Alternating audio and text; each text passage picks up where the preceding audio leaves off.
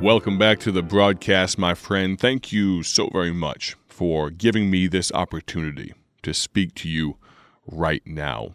I was so encouraged recently. I had the opportunity to listen to a short snippet or two of an interview a friend of mine did many years ago with a founder of our ministry, Dr. Paul Levine. It was so amazing to hear him in his own words talk about what God had done for him all the way from his childhood, his teenage years, his young preaching years, and later on in life to know that he was used by God in such a great way and to give hope to this generation. God is still God. God is still good. God can still do great things. Speaking of great things, I want to tell you about a gospel tract that we began printing last year, not too long ago. A great gospel tract. It's called "It Was a Pleasure to Meet You." A pastor's wife wrote this gospel tract. She sent it to me and said, "Would you mind reading this? If you'd be willing, could you guys print some for me?" She just wanted them for herself if we thought it was worthwhile. And I read it and it struck me. Thought, this is a phenomenal premise. It was very well written. And so we took it, we turned it into one of our offerings, one of our free gospel tracts that anyone can order. Here's what it says. The title says, "It was a pleasure to meet you," and it has a very nice front cover. So many of our tracts have, I don't know if it's because most of the designers we've used for many years, they have a very masculine feel. Not always dark and brooding, but a little masculine. But this one has a little bit more neutral tones to it, if that makes sense. Ladies, I think you'd love this one. I'll be honest with you, I think men can use it just as well. I have some in my little tract wallet right now. But the inside says this: after "It was a pleasure to meet you," it says, "Just a while ago, our paths crossed. For a few brief moments, we exchanged a few pleasantries, and then we went our separate ways.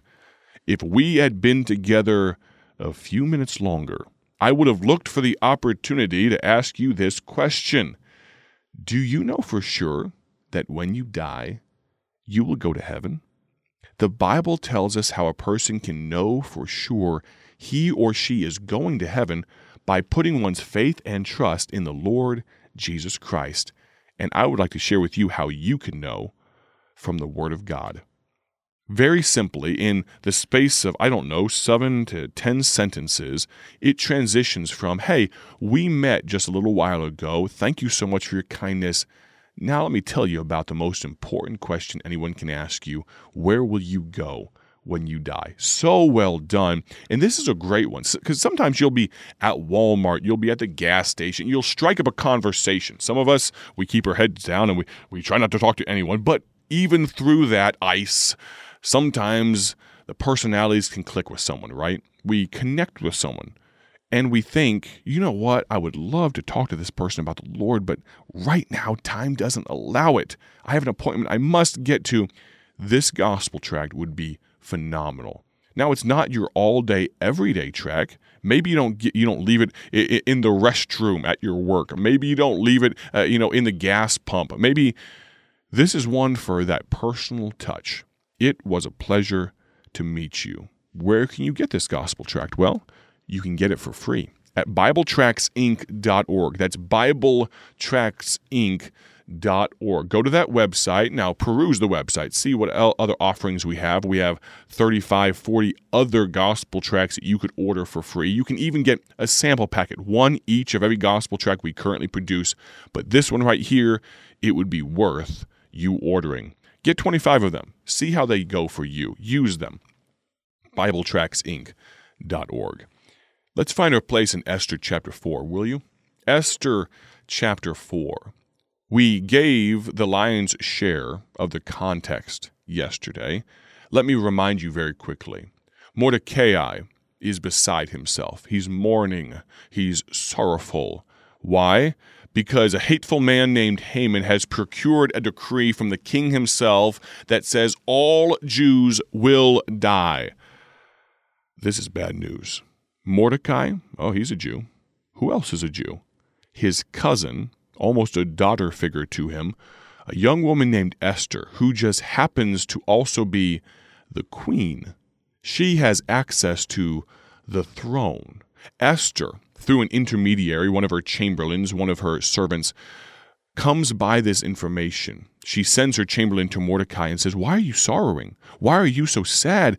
And Mordecai explains to her in verse number 8 of chapter 4, also he gave him, meaning Hatak, that he's the intermediary, the copy of the writing of the decree that was given at Shushan to destroy them. So in the capital city there, Shushan, this decree, this proclamation had gone out. And Mordecai gives a copy to show it unto Esther and to declare it unto her, and to charge her, to tell her that she should go in unto the king to make supplication unto him and to make request before him for her people. And here's Esther's response. Verse 11, all the king's servants and the people of the king's provinces do know that whosoever, whether man or woman, shall come unto the king into the inner court who is not called, there is one law of his, to put him or her to death, except such to whom the king shall hold out the golden scepter, that he may live. But I have not been called to come in unto the king these 30 days. 1 month, Mordecai. What makes you think tomorrow will be any different? If I go in there without an official royal summons, and the king does not hold out his scepter to me, my life is forfeit. I will be killed. Mordecai's response in verse 13, think not with thyself that thou shalt escape in the king's house more than all the Jews. For if thou altogether holdest thy peace at this time, then shall their enlargement and deliverance arise to the Jews from another place. What he's saying is God's going to take care of his people. But thou and thy father's house shall be destroyed. You and me, Esther, we're going to die. And who knoweth whether thou art come to the kingdom for such a time as this? Here's Esther's response. I left you on just a tiny bit of a cliffhanger yesterday. Would she change her mind? Verse number 15. Then Esther bade them, the messenger, return Mordecai this answer. Tell Mordecai this, she says. Go, gather together all the Jews that are present in Shushan, and fast ye for me, and neither eat nor drink 3 days, night or day. I also, and my maidens will fast likewise, and so will I go in unto the king, which is not according to the law. And if I perish, I perish. Think about that for a moment. Do you know anyone in your life who's prone to changing their mind? Now, we jokingly make a stereotype that women are more prone to this than men, but I've known plenty of men that can change their mind just as willy-nilly as any woman can. Here's one truth I'd like for you to glean right now. It is exceedingly rare for someone to change their mind to their own detriment. When people change their mind, normally they are looking for or they are taking advantage of an advantage. You know what I'm talking about? Maybe over the recent holiday season, you saw that last couple pieces of pie, the last pieces of, peanut butter pie or apple pie, whatever fits your fancy, and you see them there, and you wanted a particular piece, and maybe this goes for the children more. I remember probably, I'll neither confirm nor deny whether I did this as a child, but you see a piece of pie, and you say, I want that piece. And then you see a bigger piece further down the table, and all of a sudden, your mind is changed. You don't want that piece anymore because you want the bigger one, right? Well, that's a silly little childish illustration for the fact that when you and when we change our mind, it's very rarely to our hurt, to our own detriment. Normally, it's because we can gain something, right? Well, that's not what Esther did here, was it? She changed her mind to the point that it could result in her death. She was, for all intents and purposes, at least in the moment, the near future, she was safe. She was under no risk. But something changed her mind. Something caused her between verse number 11 and verse number 16 to say, you know what? Something must be done, and I am the person, a young woman. We don't know her precise age, but it's very likely that she might not have even reached her 20th birthday yet. A young woman, the savior of an entire race of people? We'll see. The question today is, what changed her mind? What caused her to completely perform a 180? And then we're going to flip that back on us. My friend, what will change your mind? You say, now hold on a moment. What makes you think, oh, self-righteous radio host, that I need to change my mind?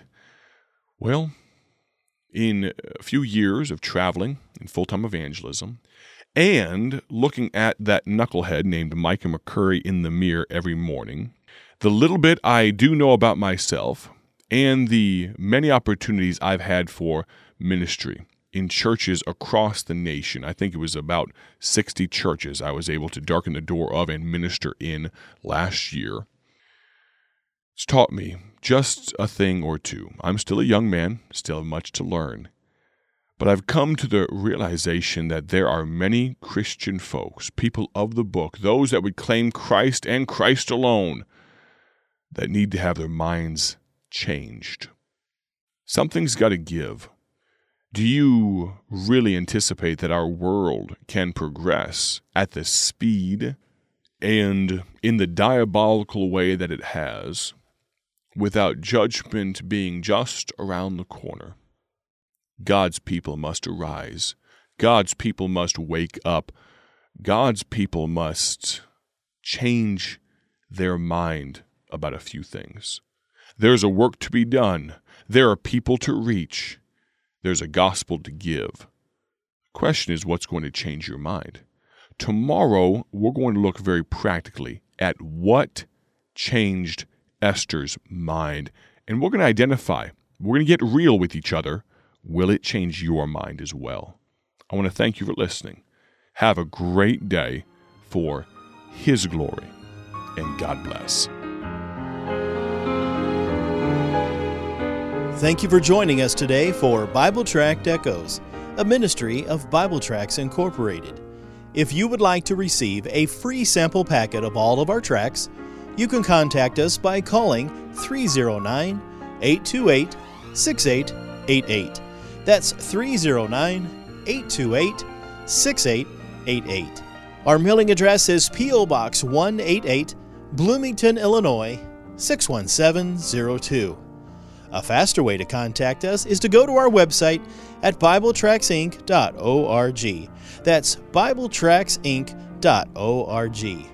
There you will find more information about our ministry and details on how you can support Bible Tracts Incorporated. Thanks for listening, and may the Lord richly bless you as you serve Him.